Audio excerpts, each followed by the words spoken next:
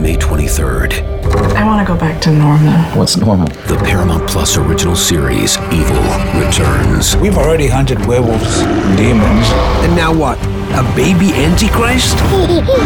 Okie dokie. Prepare yourself. You will not beat us. For the end. I have visions of hell. Make it stop, make it shut up. You're not gonna survive this. Evil, the final season, streaming May 23rd, only on Paramount Plus.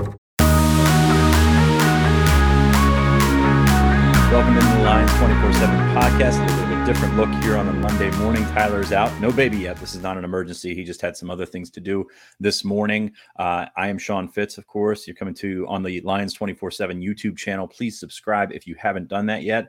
Coming at you a little bit different here. Big recruiting weekend this weekend for Penn State. Just had a ton of guys on the sidelines.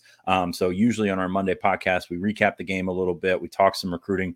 This one, we're going to focus all on recruiting. And to do that, we're going to bring in one of your favorite guests, one of my favorite guests, Brian Doan from 24/7 Sports. This is the first time we've been video with each other. Brian, welcome to the podcast. I'm sorry to put your face out here, but this is kind of what we do now. So welcome to the podcast, a little bit different format, but it's always great to have you. Yeah, two things. First, I thought you were going to sing with that microphone, so I'm disappointed. And second, look, I know Lions 247 is doing great and the community is awesome. The last thing they need to be doing is looking at my face right now.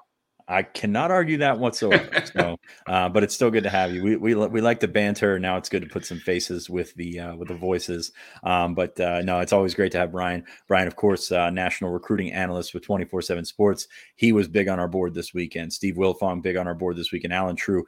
As always, the team at 24/7 unmatched with recruiting coverage, especially with big recruiting weekends. And this was a huge one for the Nittany Lions. Whiteout, as always, draws some of the best from the region. We had a list last week that went over 50 scholarship guys that were uncommitted, which is just, I don't know how to put that in context for people because it's just ridiculous to have many of your main targets, especially in that 2023 class, on hand. 4 official visitors. They're wrapping up this morning. Amari Evans went home yesterday, but Jay Sean Barham's wrapping up this morning. Larry Gooden-Turner, the defensive back from California, and Penn State commit Jordan Allen, who did not take his official visit this summer, came for the weekend for an official. So we'll get more updates from them. I know Doan plans on speaking with Jay Sean Barham's camp on Tuesday, so we'll get an update on him as soon as we can. Not always the easiest thing to do, but for an official visit weekend, this certainly is an atmosphere that can turn some heads. Yeah, I look at it, and I know some folks asked on Lions 247 when I was doing a chat late last week about, well, how does James Franklin do it and meet with all the recruits and make it feel good, especially for an official visit weekend. And he's paid to do it, so that's why he does it. He's been doing it for a long time. So, it's not just him. They actually have people that plan this stuff out, and the recruiting team behind the scenes of guys and gals that you never hear of do a great job in helping. And then what really helped is you look at Jay Sean Barham, the kid out of St. Francis, Baltimore, and I'll be at their practice on Tuesday. He left Monday morning, which, I don't want to downplay Villanova, but I'm not thinking that it's the same kind of concerns playing Auburn as it was Villanova. And Sundays are always kind of like the recovery day and some time for coaches to spend with kids anyway. So I think, that is easy to do. From talking to, I've talked to dozens of kids and texted and DM'd with them. James Franklin and the staff, the on-field coaching staff, the guys that you always read about and hear about and visit schools, they did a phenomenal job of making sure all these kids felt welcome, that they had some kind of contact with them and some kind of conversations. And then, you could tell which ones are more prioritized in recruiting on how much time they spend with each kid, even before a game. And so I think stuff like that, you look at to kind of, I know Fitz, you always do your list of the big board and everything, but that gives you an early indication of what 23 could look like. Yeah, you look at those handshakes at midfield, and James Franklin has, not everybody gets to go out there. They're going to host 150 kids, but at the same time, you're going to take a third of that or a quarter of that to get out to midfield to, get that picture with James Franklin. Everybody loves that picture with James Franklin where you get out there, you get a couple of seconds with him, you get the bro hug, and then you go back to your respective line. Lamont Payne made the most. I was going to say, I bet Lamont Payne had a little bit more time than most others. Yeah, it was a bigger hug than most. Committed to James Franklin there at at the 50. I think that's a first. I have to. I mean, to me, it's just a spectacle of it. I know that they had done stuff at spring games, but the whiteout. Listen, I guarantee you right now, Fitz, there'll be 1 or 2 next year that do that at the whiteout. That's going to become a thing. Hey, I know you're committed like in mid-August, but let's wait till the whiteout to announce it so you can do the hug at midfield. It's great for Penn State. I mean, you set that precedent because you've got these different times when guys want to commit. You set the precedent that now all of a sudden before the whiteout game is a time to commit. No, that makes it easier for the next guy to do it. It makes it easier for Penn State to coordinate that. We knew it was coming. You had quotes from Lamont Payne first with him as a player, a 6'1" corner that can turn and run. Penn State had him in camp, was really, really high on him after camp, and is a guy that they had enough film on, and that's a key element here in the 2023 class. They thought they had enough film on this guy to take him this early. What is Penn State getting in Lamont Payne? This is a guy that you and I have talked about so many times just over the phone because he provides something a little bit special, a little bit different from Western Pennsylvania. Yeah, and I think you hit it when you and I spoke about him last week. I think he's a Penn State kid, and you just know talking to him, well-thought kid, smart, education is important. I mean, listen, you better be a really good player to be a Penn State kid too, so that goes without saying. But, really strong family. And so I think when you start there, it makes all the sense for Penn State. He wanted to play close to home. He wanted to play on the biggest stage that close to home allowed him to do. And he's a kid that I saw twice during, in the spring summer period, which was great to, get out and see kids because we've spoken forever about not being able to do that. And he's exactly what you say, Fitz. He's long. He can turn, loose hips. He can drive on the ball in front of him. I look at him as a physical kid who's a corner. I think he could probably cover the slot, maybe a safety type. The one thing I know, once in a while they look at rankings and want to know why kids aren't ranked higher. And I think one of the things with Lamont is, you just want to see the track times, which are the ones that you really get, whether it's the 100 meters or the 55 meters, just a little faster there. But listen, man, he's a sophomore, so he's got plenty of time for that.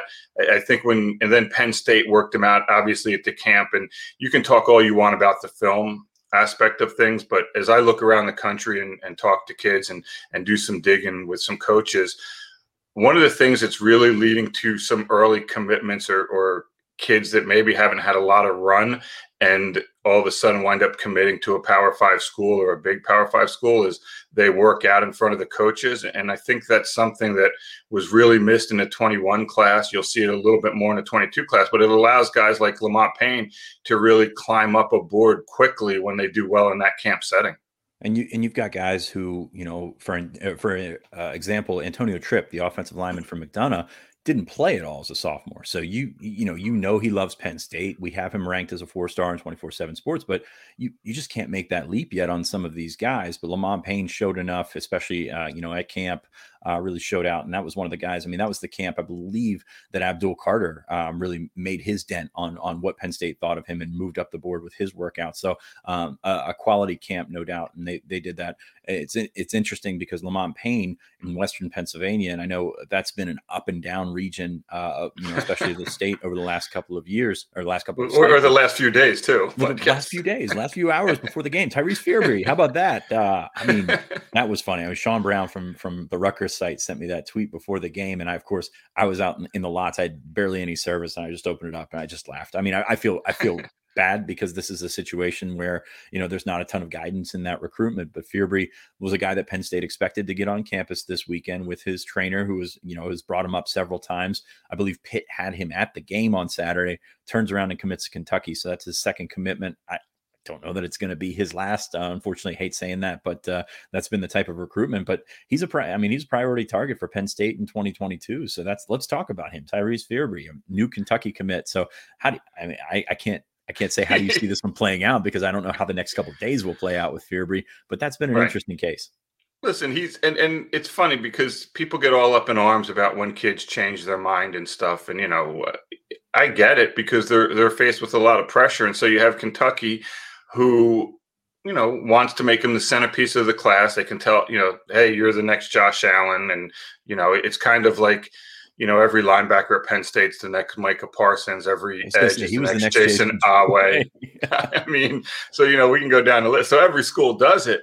And there was the comfort level. He did make an official visit there, and they really sold him on the idea of, hey, you can play early and you'll develop as a player on the field, whereas maybe some other programs, Penn State, you may have to sit for a little while and wait your turn. And, for some kids, they want to get on. I mean, every kid wants to get on the field early, but there's a little less understanding of, hey, how it can benefit you sitting behind someone. And there's benefits and pitfalls on both sides. Play early, you learn a lot of lessons, but maybe you're not physically ready and can hurt confidence.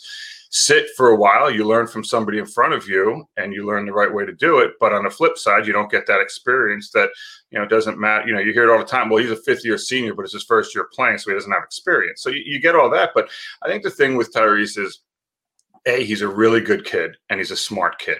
So, I went out, I spent some time with him out in Pittsburgh in July.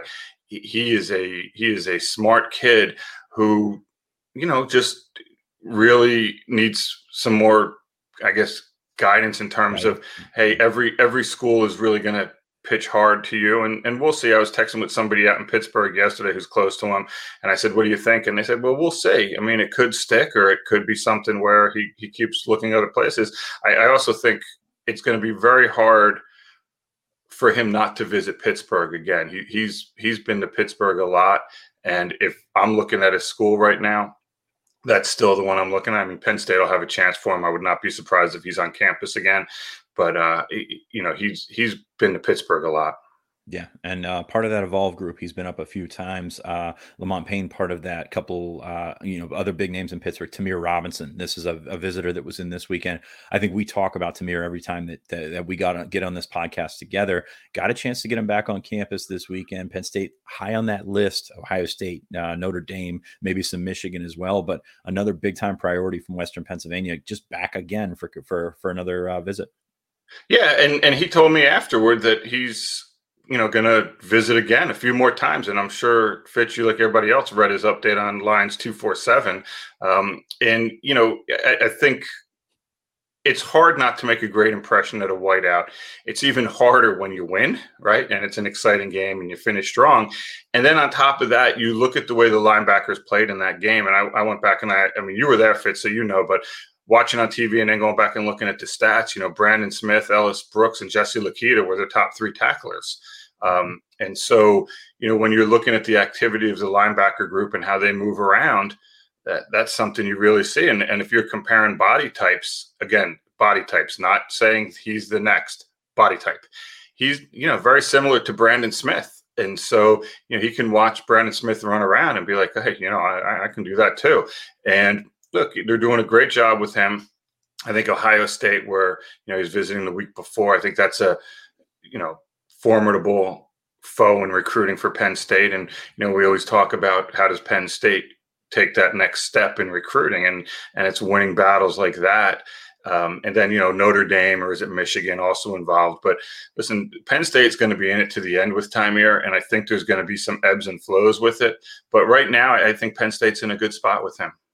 That linebacker group that visited over the weekend, obviously Penn State fans love their linebackers, but Phil Pisciotti from Eastern Pennsylvania, Robinson was there. Tony Rojas, a guy that we haven't talked much about from Fairfax, was up. He came this summer, so he's been up a couple times. Josiah Trotter from Philly, Grant Tucker, a great looking kid from North Carolina. So that linebacker room, very interesting to start, because this is a group in the last cycle. There weren't many clear-cut options there, but it seems like in 2023 the pool is a little bit wider. We put in crystal ball picks. I know, at least I did. I forget if you did or not, but Phil Pisciotti from Eastern PA, it's just a guy that the logic points to Penn State, Pennsylvania kid, went to Penridge. Nick Tarburton's had a lot of success there. So there's a lot going his way. He was on campus this weekend, supposed to be on campus in a couple of weeks for Indiana. Just a lot pointing to Penn State right now. Yeah, and I think I have not joined that bandwagon yet. You know how I am with those fits. There's probably one more phone call I need to make before we, before I join you on that. But it's exactly what you said. You have Tamir Robinson, who they'll wait for, and there's some talk that maybe Tamir grows into an edge. Right now, I think he'll stay at linebacker. Phil Pisciotti. Is that how you say it? Because, in Jersey here, I want to go with the hard C on it. But, Grant Tucker, I talked to him Monday morning. He said right now it's more safety DB type with him. But Josiah Trotter and, Rojas, you mentioned, and you can see this is why kids start jumping in early, especially in-state kids, because those slots fill up. Penn State's not taking 5 linebackers in 23, or at least I don't think they're going to take 5 linebackers. And so you want to make sure that, you have that spot. And it's the same in the secondary. You have Lamont Payne in there now, and how many are you going to take? So things like this kind of speed things up a little bit. And especially when you have all those kids on campus, and it's like, well, wait, all these kids were there. Don't they know they're competing with each other? And, there's something to that. But the flip side is they get a look at these other kids and they're like, oof, man, if I want to join, man, I better get in quickly or they may fill up. So I think that's stuff that you always look at. Yeah, and examples of that, we just mentioned 2 guys. I mean, Nick Tarburton and Jesse Lukita committed, I think, a couple days apart, as that they were in-state guys, and the linebacker was starting to fill up, and all of a sudden now both of them are defensive end for the most part. Lukita's back and forth, but that's certainly dominoes you could see falling eventually. And nobody's in a hurry here in 2023. They've got 2 commitments, so we're getting way ahead of ourselves. But you make a good point. You make a good point with Pisciotti. You also kind of feel that way about Joey Schlaffer from Exeter, an in-state kid, been to Penn State 2 weeks in a row. He's got some connections to the program. Penn State offered him last weekend when he was up for the Ball State game. That's the one where you and I were both on the crystal ball. So my mistake on putting crystal balls. No, I'm not putting crystal balls anywhere. But my mistake for putting that one on you. Joey Schlaffer, a guy that really fits what Penn State has done at tight end. Of course, the tight ends were fantastic on Saturday night. Probably going to be 2 of those in the class in the next cycle. You kind of put Nicholas Harbor, who we'll talk about in a second, on his own island. If he wants to be a tight end or whatever the hell he wants to be, he can be. But Schlaffer makes a lot of sense for Penn State. Yeah, I mean, listen, if you're Penn State, you do not offer him thinking he's going anywhere else. You offer him because you think he's coming to Penn State. And, you mentioned he was at the Ball State game, and that's when they offered, and they were out to see him the night before. And so you put it all together, and they're not bringing the kid up after watching him to offer him to sit there and say, okay, take your time on this. And it's not like they're going to squeeze him, but, Penn State is known, a lot like Notre Dame, Penn State is known for what they can do when recruiting tight ends and how they would use them and how they can develop them. And so if I'm a tight end and an in-state kid and Penn State offers, they're probably going to go a little more quickly than some of the other positions. And yeah, I mean, I saw Joey at a camp in June, watched him move. He has good length, good ball skills, continue to work on getting in and out of his breaks and kind of getting off the line of scrimmage. But you can't teach that frame. And obviously they saw what they wanted to see during the live eval, which I think was a really big piece for them. And I know he's put in a lot of work. You see what he does maybe on Friday nights or on the huddle or whatever on the video, but he's put in a lot of work in a lot of areas over the summer to just be a better prospect. Bunch of defensive linemen on campus, led by Jason Moore out of DeMatha. This is a guy that I know you've seen a couple of times. You spoke to him after his visit, and it seems like Penn State positioned themselves pretty well. Well, listen, if you're coming out of a whiteout and you're not feeling really good about this school, then good point. You might as well just write it off there, right? I mean, it is really hard to come out of that saying, it's okay, not bad. I've seen better. But yeah, I mean, again, you Actually, know what the Auburn media contingent has done that pretty much all week. So, I mean, that's how we watch things from up here. Yeah, I have not checked that, but I will. I'm sure you will send me a few texts about it. But you look at Jason Moore, and I saw him play earlier in the season. Big frame, former basketball kid who's now focused just on football. So you're really going to see his technique develop. And I think that's one of the things you look at with him is just getting, better with his technique and move sets. But his frame is outstanding, right? I mean, he's long, he's athletic. His first 2 steps are outstanding. When I watched him play, he's getting double and triple teamed, and he did not get frustrated. He kept working through it. And then when I spoke to him after, he's like, look, man, if they're double and tripling me, there's a lot of other guys to make tackles. And they wound up making those tackles. So I think he's a smart kid. Penn State has a good history at DeMatha. Now listen, Maryland's in the mix with this kid too. He was at a Maryland game earlier in the year. As a 2023, he has not made a ton of visits. He's a DeMatha kid. DeMatha kids usually do not make a ton of visits, right? It's usually a pretty small group of schools that they really concentrate on for each individual player. So I'm curious to see what develops with him in the next 5 to 6 months. But I think he's a kid that if he doesn't get back up to Penn State during the season, whatever that Saturday is that they're going to do the 2023s and make it a big day, whether they do it in December, which I think they're probably going to be hoping they're in the Big Ten title game.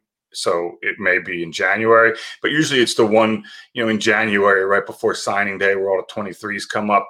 And I think he will be a priority target for them to get on campus then. And I can see him doing it as well. Because again, he's not going to have a basketball schedule to kind of flush his way through.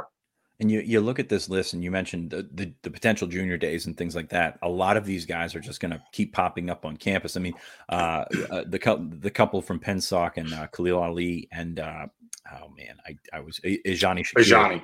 Yeah, those guys have been up a bunch. James Hurd has been up a bunch. Neo Avery's came up twice this summer from the quarterback from Good Counsel, who's going to play tight end at the next level. Mega Barnwell was committed. I mean, there's a lot of these guys in this list that you're just going to keep seeing pop up. And when we not that we mock up classes or anything like that, it's just the repeat visitors typically end up in Penn State's class. And that's what you're looking here. One guy we mentioned on earlier that's been a repeat visitor that was up, I believe, for the Lash Bash as well, came back for a game. His sister graduated from Penn State in 2014. Nicholas Harbor. This is the most interesting guy in the 2023 class to me. Not so much because I think he's, the best football player out there or anything like that, but 6'5", 225 with a 10.3 100-meter dash. Put him wherever he wants to go, whatever school wants to get him. Just tell him wherever he wants, put him there. But Penn State's going to have to fight Team USC track and field for this guy. Well, I mean, it's so ridiculous that you have a kid who's just late in his sophomore year is running a 10.31 in the 100 meters. At Usain Bolt's height. Yeah, I know. Right? Yeah, I mean, and his size, and it's just so ridiculous that, I mean, look, I'll be honest. I don't know why he would go play football. I mean, it's great to watch him play and everything, but you're talking about a kid who, as it continues to progress, he could be a world-class sprinter. A kid, you and I, Fitz, were talking earlier about Grant Tucker, and one of us misspoke and called him Grant Holloway. And I think your response wasn't he just in the Olympics? And Grant Holloway was a kid from Virginia who, covering his football recruitment, he's going to Florida. And I remember talking to him, I'm like, yeah, so, Florida football. He goes, nah, I'm not going to play football. I'm just going to run track. And you see, he's in the Olympics, and people in the U.S. Look, I'm not a big track and field guy, so I don't know how much they'll make in the U.S., but I do read enough to know that they can make a lot of money in Europe running track and field. And so for me, I get it. If he loves football, if Nicholas Harbor loves football, he wants to play football, all the power to him. But whether he's a linebacker, a tight end, an edge, receiver, corner, whatever, kicker, whatever, let him play it. But I think when it comes down to it, boy, how do you not take the track route when you have the chance to be an Olympian? That's what my concern is. There's nobody waiting at the finish line to knock your head off. That certainly can help him out in the long run. Or halfway through, like you're 40 meters in, and all of a sudden some dude drills you out of nowhere. Yeah. But this kid is supremely entertaining. Just as big of a freak as I've covered. Obviously saying that politely. But yeah, I agree with you. It's going to be tough to get him away from track because that's something that really can benefit you. And Holloway has been successful, so there's a precedent there. Holloway's from Virginia as well, so there's a little bit of a local connection as well. So what can Penn State expect out of this? This is one that we went into the weekend. I wrote on Friday. Not a lot of immediate gratification here. I know people want commits every big weekend. It's just not how it works. They got the commitment from Payne. You're watching guys like Pisciotti, like Schlaffer. You never know if something surprise can pop up or something like that. But where should the expectation be set in terms of how long this will benefit Penn State and when will they start seeing the residuals from it, I guess? By residuals, if you mean commitments, I mean, Yes. it could, shoot, man, I could finish this podcast and, get a message that some kid's ready to go. But, I think it's something where October, maybe you start seeing some stuff. I think what a thing like the whiteout does, and you got to remember now, these kids, especially the 23s, haven't been on campuses for this stuff because they couldn't go before. So this is their first real big time exposure in many cases to college football or Penn State. So this is, this is a heck of a start. This is a unbelievable moment that these kids will remember, and it will remain etched in their mind. And when you got a receiver like Noah Taylor, Noah Rogers out of Virginia, North Carolina. I need more coffee. You look at him, and he gets up there, and he's going to have a lot of opportunities to go different places and make a lot of visits. But for him to experience that atmosphere, which is not in his backyard, and he had to travel to get to it, it's something that now he can go to a lot of other places and compare. And you're talking about a kid that's going to have a lot of options.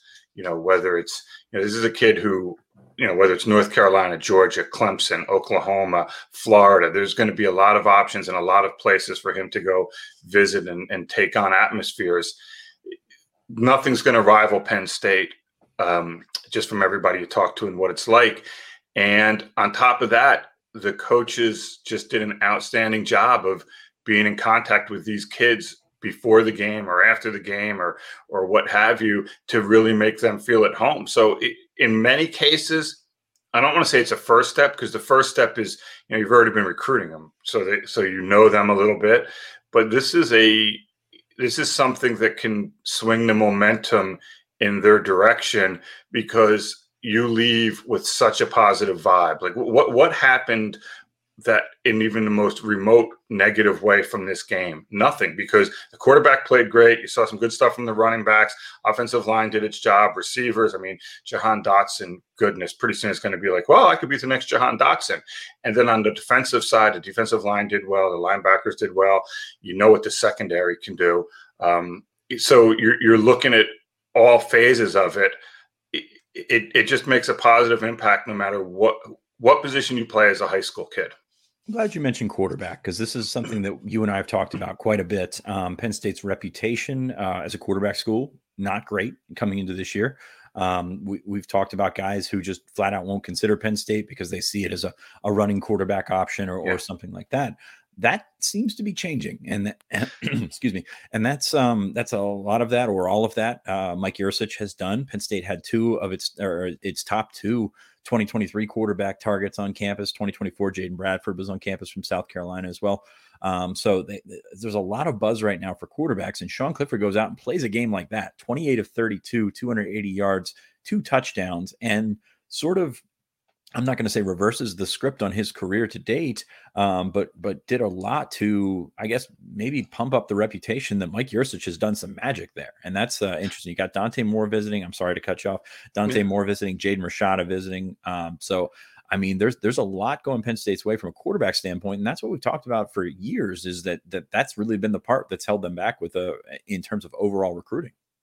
Yeah, and it's funny, like with my job, I don't get a chance to sit and watch games every week. If it's a night game, it's better because, on some Saturdays I'm out watching games. So I saw Penn State a little bit against Wisconsin. I saw them a little bit against Ball State, which really wasn't worth watching for me. But so I was looking at the numbers, and Sean Clifford ran the ball a few times in the first two games, it looked like. But again, you don't know the sacks that factor in, because they go into rushing attempts in college.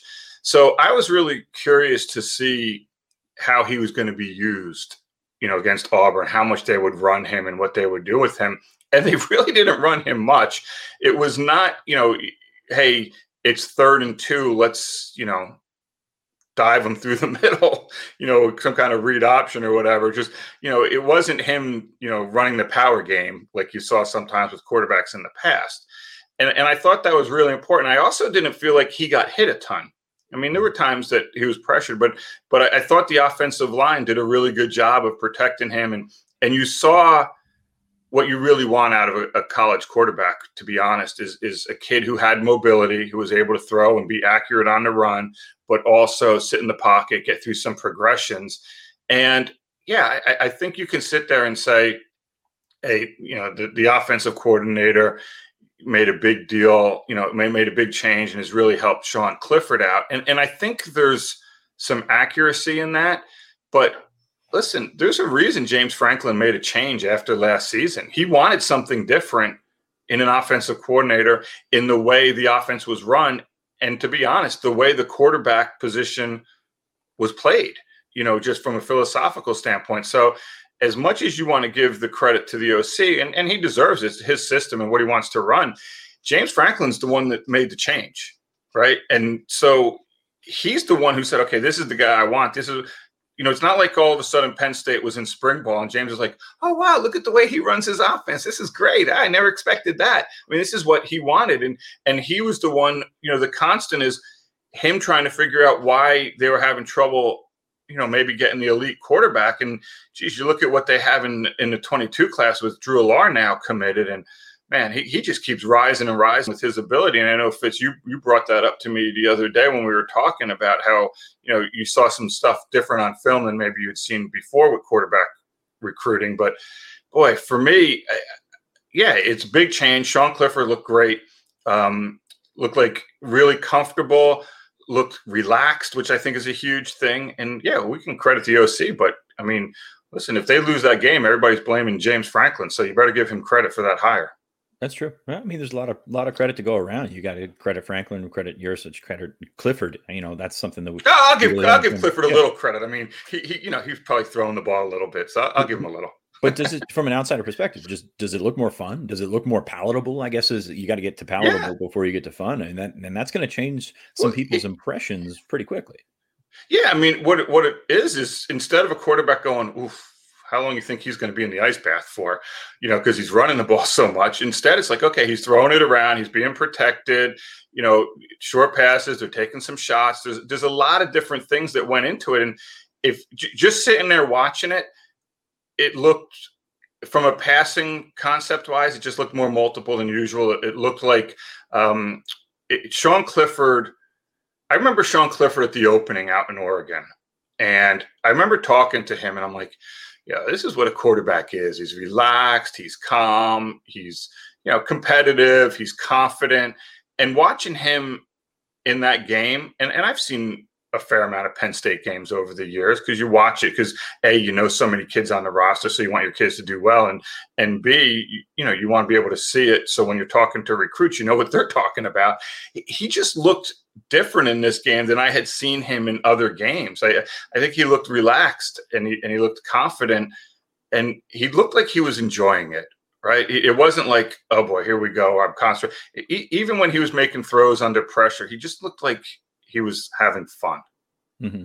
Yeah, and you look back at some of his games in the past, and confidence is on one hand, execution's on the other. Sometimes you got one, you don't have the other, but they rarely come together. Even in that game against Maryland a couple of years ago when they won 59-0 or something, he had a great stat line, and there was a little bit lacking in the execution, even though Penn State just ran him over. So to get that on the biggest stage, I guess they're going to play on until they go to Ohio State, I would assume. It's really, I think it's an interesting case study and how far that has come and how much that can really help them in the long run. Of course, you've got an opportunity, you've got a window here. Ohio State does not look like we thought Ohio State would look, and you've got an opportunity now. All of a sudden, your quarterback, who was a liability for the most part, maybe can turn around and help you win that game. And that's going to change, that Ohio State game. We've talked about that so many times, especially in 2017, you had them on the ropes and, you had them a couple times, just sort of staggering and haven't been able to finish the job. If you can finish the job, it's going to have a reverberating effect throughout recruiting. So I think that's an interesting path that this could go down. And now Penn State's 3-0. Who knows what's going to be like in a month? But we got Villanova. They're just looking to go 1-0 against Villanova. 1-0 against Villanova. But you know what, Fitz, with the quarterback stuff, it's like you brought up, and I'm not going to get into the names of it, but there's been kids and their parents who, in the past few years, when I've spoken to them about, hey, what do you think of this school and that school? And they'd be like, listen, Penn State has the degree, they have this, they have that, but I don't think it's in the quarterback's best interest to be running 15 times a game. And they pay attention to it. And you can't say that now, right? Yeah. And I told you going into, watching some games, I mean, listen, I think the two games you look at with Penn State are the Ohio State game and the Iowa game, right? I mean, I'm going to overlook Villanova if that's okay. but there's, I mean, but, if you're sitting there and looking and saying, okay, who's the best team in the Big Ten right now? Boy, you're going to have a hard time convincing me it's not Penn State. Yeah. And unfortunately for Penn State, those two big games on the road this year. Of course, they get Michigan, who looks pretty good right now running the football. So, but they beat Wisconsin on the road too. So, you've now had a quarterback who's played in some good environments and has confidence, and that's what you need. And you need a relaxed, confident quarterback in those environments. Absolutely. It's moving sort of a little bit on that, away from recruiting, but back to that roster. You know that roster pretty well, so I'm going to walk you down memory lane here. Your thoughts on Jahan Dotson as a prospect, and your thoughts on Jahan Dotson now, because you and I were at that camp in Jersey. Was it at the Petty School? Petty School. In Jersey, and he was there, and he was so much smoother than anyone out there. I mean, he looked like he was about 145 pounds at that point, but so much smoother. Because now he's 150. Yeah, exactly. And now you got a chance to project him as a high level draft pick. Walk me down memory lane. What'd you think of Jahan Dotson as a prospect? What'd you think of Jahan Dotson as a guy that could grow into a number one and potential high draft pick? Because he was great in high school. Let's get that out of the way. He was fantastic in high school, but there were questions about his testing numbers, questions about his frame and things like that. What do you think when you see Jahan Dotson running around out there? Well, the first thing I think of is Penn State made a really good decision, because for a while, Penn State really wasn't, there were times where you're like, I don't know. Penn State. That was Penn State, Ohio State, and Michigan were his top three, and none of them decided they wanted him at that point. So and they were, I don't want to say they didn't want him, but it was like, let's keep evaluating. Let's put it that way. Mm-hmm. And listen, it was a really interesting high school career, right? I think he's a kid from North Jersey. I think he's from Orange or East Orange. I think he told me. Went to Nazareth. Yeah. Then he goes to Petty, which is a $50,000 a year boarding school when they were trying to do kind of like an IMG thing. Then leaves there. I've parked cars there. But so I remember that camp, and I remember going to watch him play. I believe it was against St. Peter's Prep, and he was absolutely electric. And I think it was back in the scout days, but I remember cutting up his film, and they couldn't tackle him, and he was so good with short area quickness. One of those phone, one of the can't tackle him in a phone booth guy. And I thought he was a really good prospect, right? I think all along he was a 4-star kid. When I watch him play at Penn State, and I see some of the plays he makes, like that ridiculous catch he made where it was like go-go gadget arms to catch that ball the other night. I did not view him as being that crazy athletic. I thought he was a kid who could catch the ball. He would get open. He got out of breaks. He would be tough to bring down after the catch. Watching some of the interviews with him over the last year or two, and then seeing an interview with him after the game the other night, I did not anticipate him being such. It seems like he's a really good leader, good guy in the receiver room. It sounds like he called out the rest of the roster last year. Yeah, I mean, you're right, which is not something you expect talking from him prior to his career. And I think that shows really two things. It's when these kids are 16 and 17 and being told how great they are, and sometimes they don't. I don't want to say keep your head. I mean, he was never, getting in trouble and all that stuff. So I don't want to put it in that term, but he was a kid who, you'd be like, okay, let's just make sure he's focused. And now to see what he's like is probably 20 years old or whatever he is now, 21. To see what he's like now, that's the kind of growth mentally and just as a person off the field you hope for, and then you combine it to where he just looks more athletic, he's more comfortable. And I always wonder in games like this, like the world knows the ball is going to him and he can still find a way to get open. Like, Auburn's defense, when you're talking about pass defense, they're like, okay, we got to know where number 5 is, we got to cover him. And he still finds ways to get open. He can get down the field. He's got great ball skills. He's not afraid to go over the middle, underneath. He'll risk taking the hit to catch the ball. He's a complete receiver, and it's kind of one of the fun things to watch develop. Like, the kid. I think I started dealing with him when he was a sophomore in high school, and to see how far he's come as an individual, it's the kind of stuff that you really like in this job. Is it's not just he's just not a football player. He's really done well as a human being, and so that's something I'm excited about for him. And Penn State, essentially, I don't want to say got lucky, because it's still, at the end of the day, it's an evaluation. Right. For him coming back around, I think Chip Kelly kind of ignored him, and he came back around. But going back to, I forgot about that. I forget. You know what? I forgot totally about that. Yeah. I mean, and oh goodness. Yeah, that was an interesting process there, because, as you said, you didn't know that he was that athletic, but he had a 24-foot long jump, I believe. But he also ran like a 4.7, and those things don't line up. They don't make any sense to be aside from right now. And which proves not Penn State, but college coaches have a way of trying to talk themselves out of anything. And this is a guy that was phenomenal. The highlights and everything were phenomenal. As I mentioned, Ohio State, Michigan, Penn State all did the same thing, kind of kept him at arm's length. Then he ended up going to UCLA. But as that part of the evaluation, college coaches, man, they it's like they look for anything to tell them to go in the other direction, because they always think the grass is greener. And this is a situation where it could have come back and really bit them, but it happened to work out for Penn State.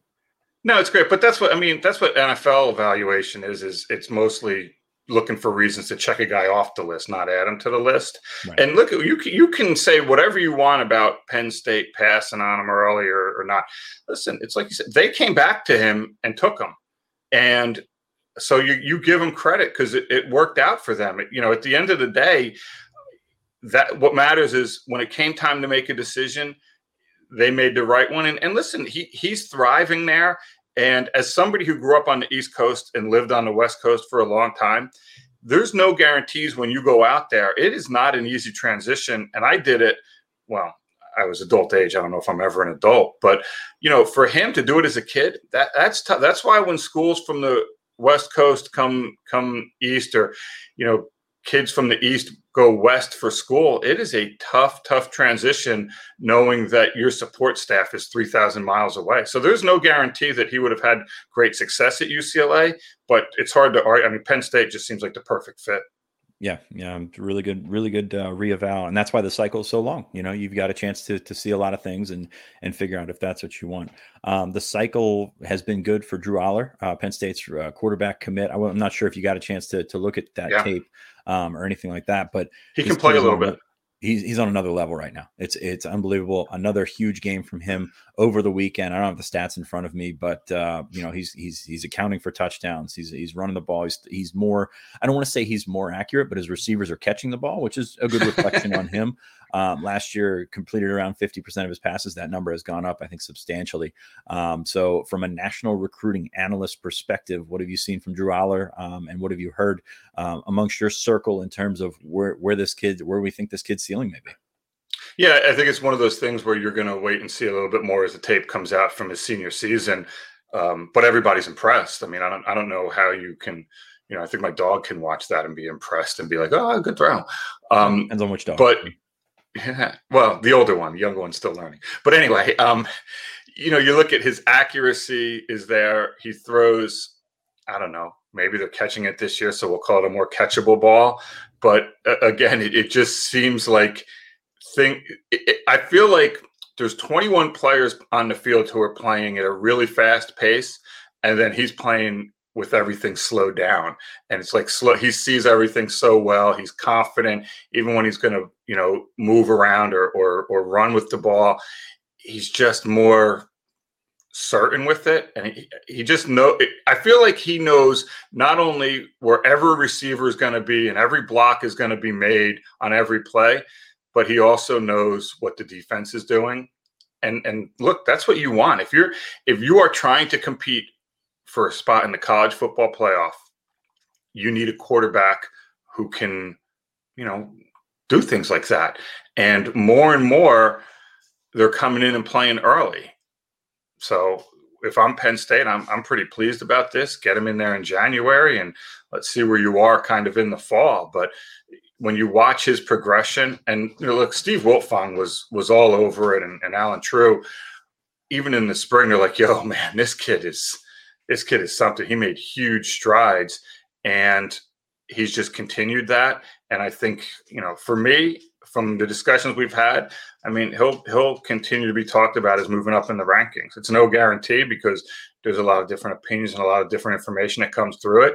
But to me right now, he's outperforming where he is rated. And let me say it for you, because this is something you don't want to turn around and say he's a potential 5-star or whatever. You want to take more time on a guy that you're moving up potentially from 60s or wherever he's at right now into 30s or potentially higher. You want to take your time. You want to see as much as possible, because that jump, even though it might not be as big in number in terms of a guy going from 300 to 150, that jump is a substantial more, there's more meat on that jump for them. No, there is. And I mean, you're looking at, when we do 5 stars, we're going to end with 32, because the idea is if you're a 5-star, you're going to be a first-round draft pick. And so when you're doing stuff like that, you are beyond just the athleticism and the talent, especially at the quarterback position, making sure everything else is, checked off the list too.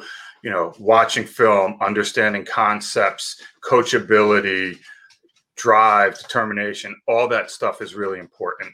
And so, I mean, listen, I talk to kids all the time.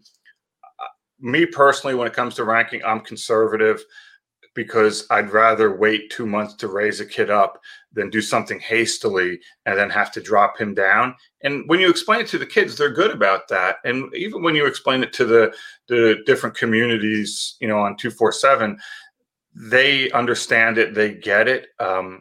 Sometimes, like you mentioned with the whiteout, when, what's the immediate gratification?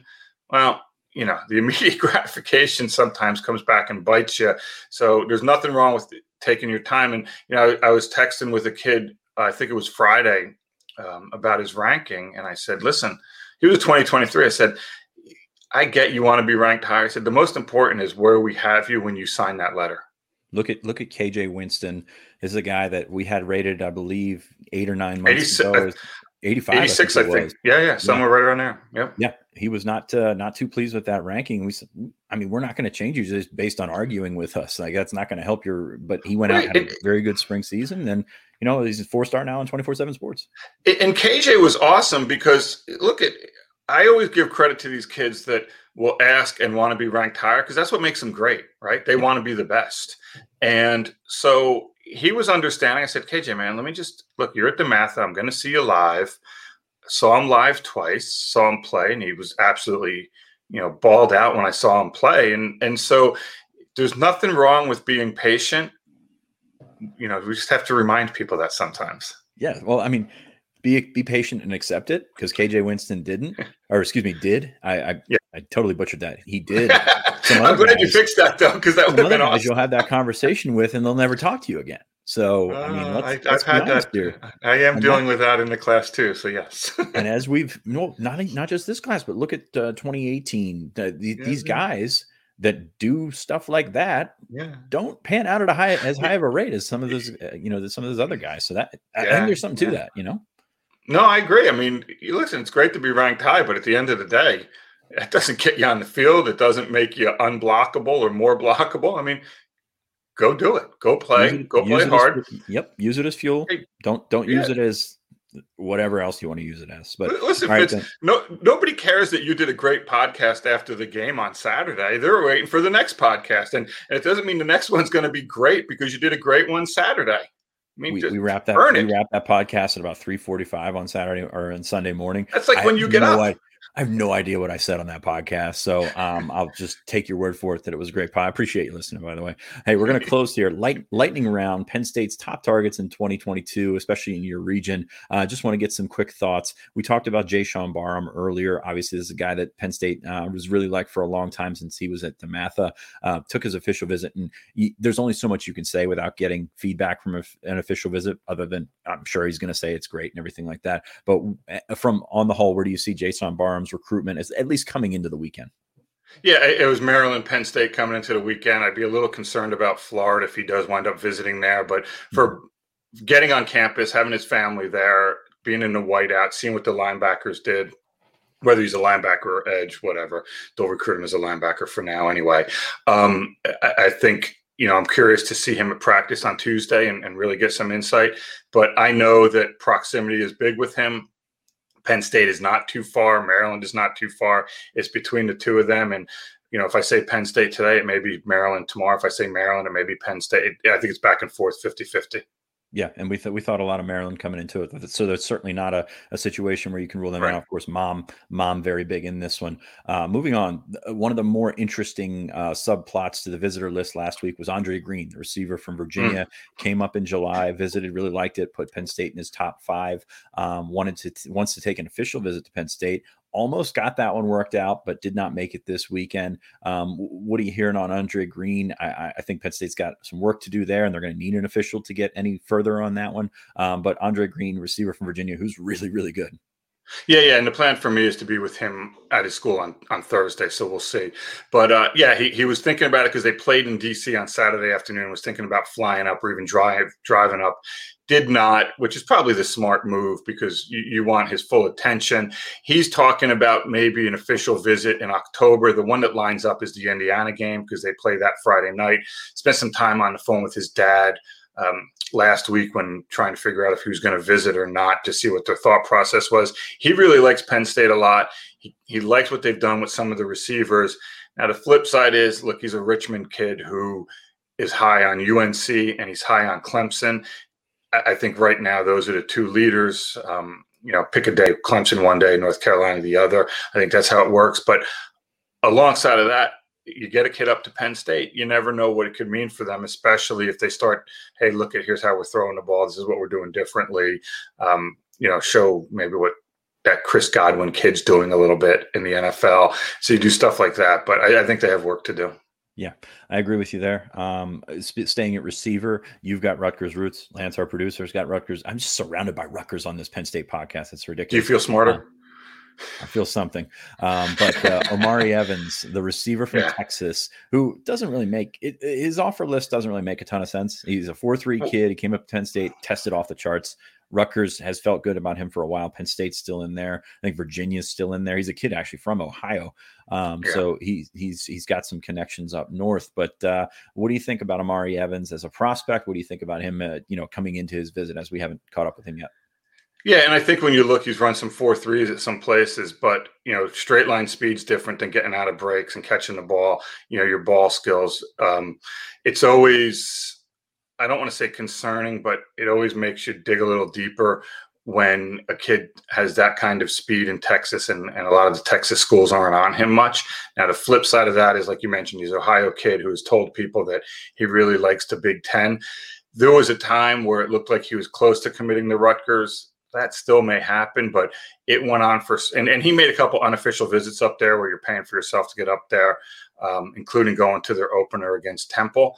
Now, the flip side is, if he was set and all ready to commit to Rutgers, why is he making the Penn State official? Mm-hmm. And so looking at it, I think if Penn State pushes hard, they are right in there. And you talk about the momentum of a whiteout and a visit, and how quickly you could see something. He had talked about maybe doing something later this week as far as an announcement. We'll see where that stands. I'm supposed to get in touch with him either Monday or Tuesday to talk a little bit more about his visit to see where things stand. But for me, if Penn State wants him and really pushes hard, I think Penn State would probably be in the best spot. There's a reason I never put in a crystal ball pick. Like I said, if it's been for so long where you heard Rutgers was the leader, and I know his family, especially his mom, really likes Rutgers. then why wasn't a decision made? So that's something that I'm really looking at with him. Yep, those subplots always pop up, especially this time of year. We mentioned linebacker, still a spot that Penn State would like to get another guy. Wide receiver, of course, it seems like they're on him. Darius Clemens is out there as well. But offensive line is probably one of the more interesting ones. Emil Wagner from Ohio was in this weekend. Andre Roy was not, but Andre Roy seems like he, at least the last time we spoke to him, was planning on announcing in late September. So I think that's an interesting one. We've always thought that Andre Roy more likely to end up in Penn State's class than Wagner, but Wagner got on campus, was impressed by things this weekend. Of course, got the Kentucky connection there with his brother being hired as a GA. So offensive line still an interesting. I think there's still moving parts right there, especially with Roy, coming out and actually having a season this year, getting some film on tape, and you're going to be able to further evaluate both of these guys. Yeah, and again, I'll see Roy again on Tuesday, hopefully at practice. He was supposed to announce Wednesday. From everything I've heard, that's still where it's going to go. He visited Maryland for, I believe it was the opener against West Virginia. I've always felt that Penn State was the place that he would wind up. He fits what Phil Troutwine, the offensive line coach, wants in an offensive lineman. He likes the development of the offensive line there. He likes the community. He likes the degree. I mean, he likes a lot of stuff about Maryland too. But every time I spoke to people about Andre Roy, it was, I think he winds up at Penn State. Looks, leaning Penn State. Now, we'll see what happens in the next 48 hours because things can change as decisions get close. But I'm curious. I would have liked to have seen him show up for the whiteout, especially they played Friday night and beat Good Counsel. I would have liked for him to go up to the whiteout and do that. But again, sometimes these kids are just visited out too and just want to sit back and relax. That's something we often forget is there's always something, or there's sometimes other things on the schedule. And while going to these games is great, sometimes family wins out, sometimes other things win out, and it's not, it's not cheap. And that's another thing. And I was talking to some other people about this. You can't get a hotel room here on a football weekend. So for a night game, you're going to get home at 3 a.m., 4 a.m. That's if you live in State College with the traffic, right? That's true. Yeah. But I will say this, and sometimes people forget this stuff, and I do all the time. I remember Anai White, who's our number one edge guy, which, bear with me, Penn State folks, it's an interesting story. He puts out a top list, and he goes, okay, call me. And I call him, and he goes, all right, I got to call you back. He was at work, and he was supposed to go on a break when he told me to call him, and the manager said, hey, I need you to keep working. And you kind of forget that these kids actually have other lives where they go work and stuff like that. And so for me, I think that's stuff you always keep in mind. Andre Roy, they won 50-7, a Friday night game. Sometimes it's nice to just relax on Saturday. Yeah, that sounds nice. I took a nap on Saturday afternoon myself. I know you can't believe that. But actually, I was in town for this one at least. So this is a big visit weekend. Doan, we always appreciate the conversation. I love seeing your smiling face here on the YouTube channel. Thank you. Thank you for doing that. But we really appreciate your time here. It's always a pleasure. We can't wait to have you on again. Hey man, thank you guys. I always enjoy it. And that's Brian Doan of 24/7 Sports. Brian, thanks for coming on with it. It's always awesome. Our phone conversations are special ones, I'll say that, and it's always great to just cut it up with Brian. He's a little bit more forthcoming. Those of you that were on our site last week when he did the chat, it's a little bit different than when I do a chat because I give longer answers. He gives you Jersey straight answers and does a really good job of that. So we're appreciative of having him on our board. So that's going to do it for us. Remember to subscribe to our YouTube channel at Lions 24/7. We'll be back later this week. We've got some scheduling things to work around, but feel like this is a good way to start the week talking all recruiting. Thank you for joining us on the Lions 24/7 podcast. For Tyler Donahue, who's not here, I'm Sean Fitz. We'll see you later this week.